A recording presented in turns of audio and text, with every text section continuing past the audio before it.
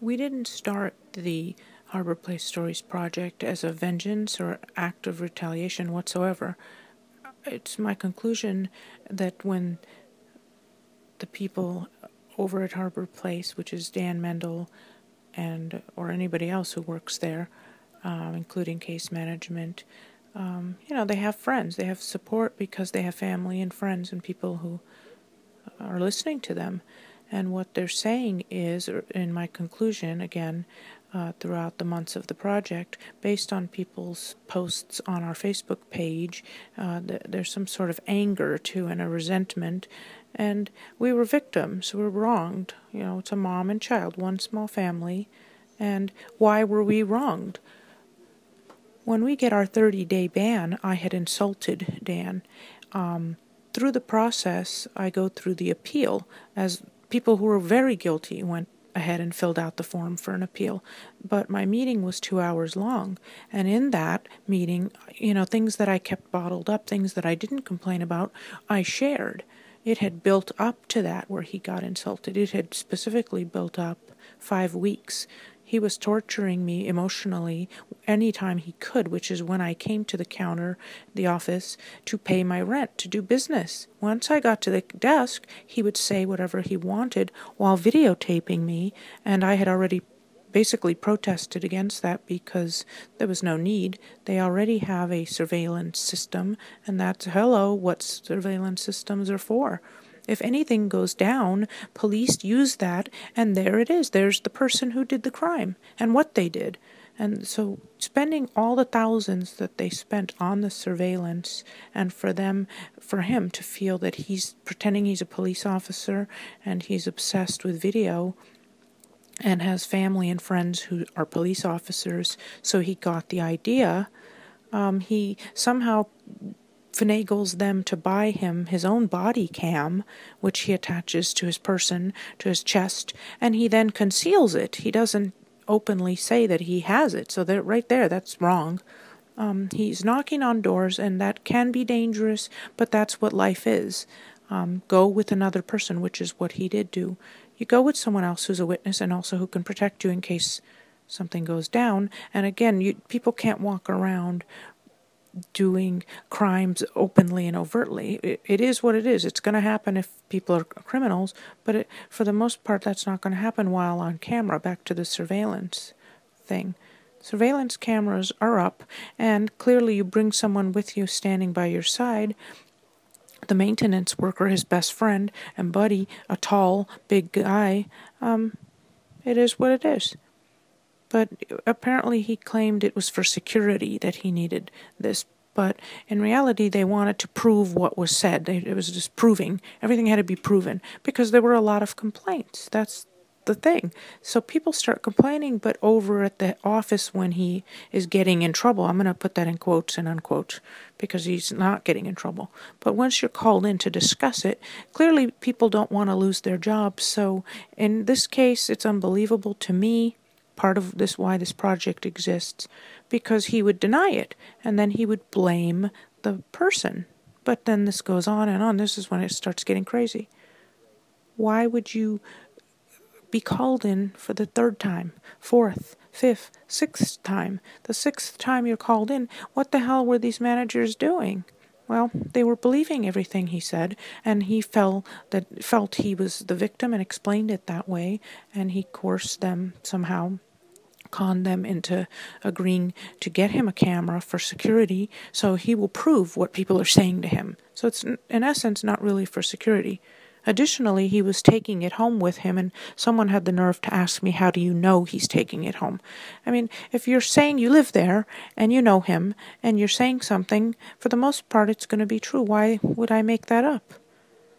It was a device similar to your regular smartphone and camera, or MP3 radio player, and when he was not on duty, that item was not there on the property. He simply took it with him. That's not a big deal.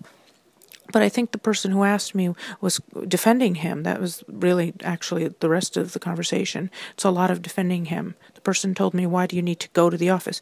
That's ludicrous.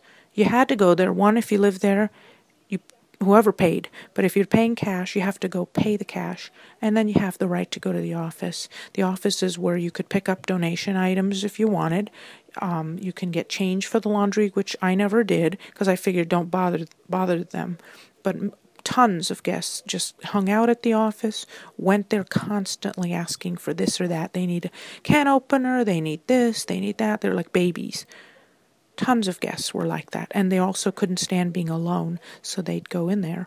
Now, I like to keep to myself, and I'm self-sufficient, and I'm also kind and polite and respectful. I thought of, well, I'm not going to go bother them. They're busy. It's hectic enough. It's crazy enough. So I kept to myself, never asked for change for the laundry. I simply went there in order to pay. But no one should suggest to me to avoid the office, don't go in there, to avoid his crazy behavior towards myself, my son, as well as tons of other guests, people who have voiced their concern and their stories.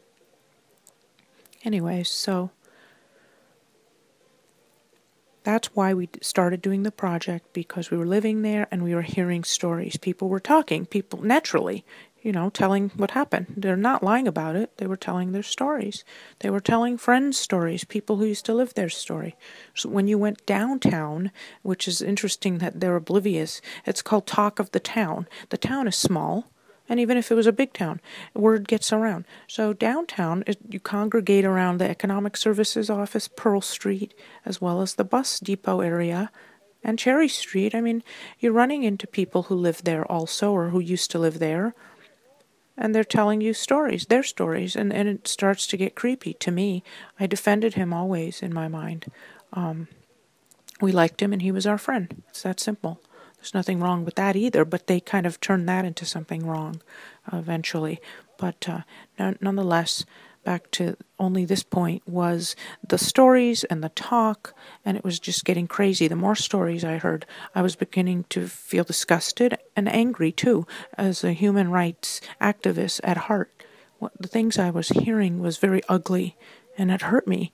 And I knew I also had wanted to do some sort of blog because I was already a blogger, and I wanted to put it in a good light. I wanted to write all the good things and, with my photography work, put some photos.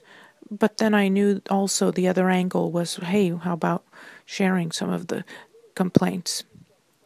And especially, that's when this really comes to fruition, is when I finally complain to the upper management, when they ignore my complaints, when they first appear scared to even listen to anything. They're defending him, they're listening, they have to be concerned, so they're concerned, but there's nothing done. Everything continues to go on, everything is the same. It was clear to me, again, that they just were defending him, and they would always defend him, and they gave him the body cam and sent him right back in. I always felt they just don't have anybody else to hire. He's doing the job, a heavy job, and they don't have anybody else, so that's how come this is happening. But it only can go so far. Again, then you're in there the 10th time, people are complaining, and it's just, was still there 1 year into this project. He had never been fired. And that's ludicrous, it's shameful, and every place of business has a complaint arena, a format for complaints, and they handle it right away. There is no place of business that they're just going to ignore over and over your complaints, valid complaints, over and over the same things. Well, we have nobody else to manage. We'll leave him there. That's criminal. That's exactly what that is. Now, he was not raping or hurting anybody. He wasn't hitting anybody. But the level, the theft of people's belongings, just the human suffering, emotional abuse daily once you get to the office, like myself and my son. I'm going in there to pay. I told him, I said, I'm here to pay. I don't want to talk about that. I was very polite. And then I got angry at him, and I spoke firmly, kind of with teeth clenched, and I tell him, I'm just here to pay. It's please, thank you, and that's it.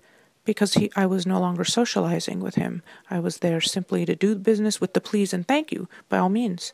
But that irked him and made him upset. He didn't like that. And so he would constantly ask me what room I was in. He would try to talk to me every time that I came in by asking things like that, which he knew the answer to. He was playing games. and getting more angry as he saw I meant it, as the weeks and then months went by.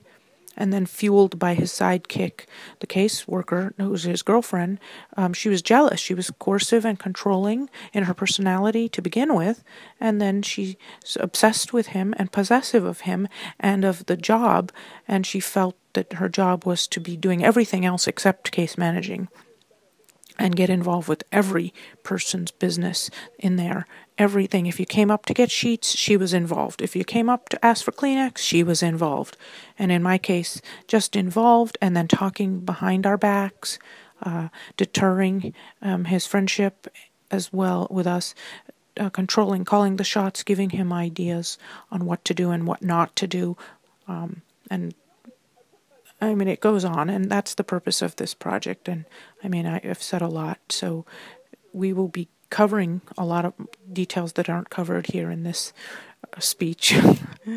The details are all going to be coming out so that we could put this project to rest, having our story told as well as others.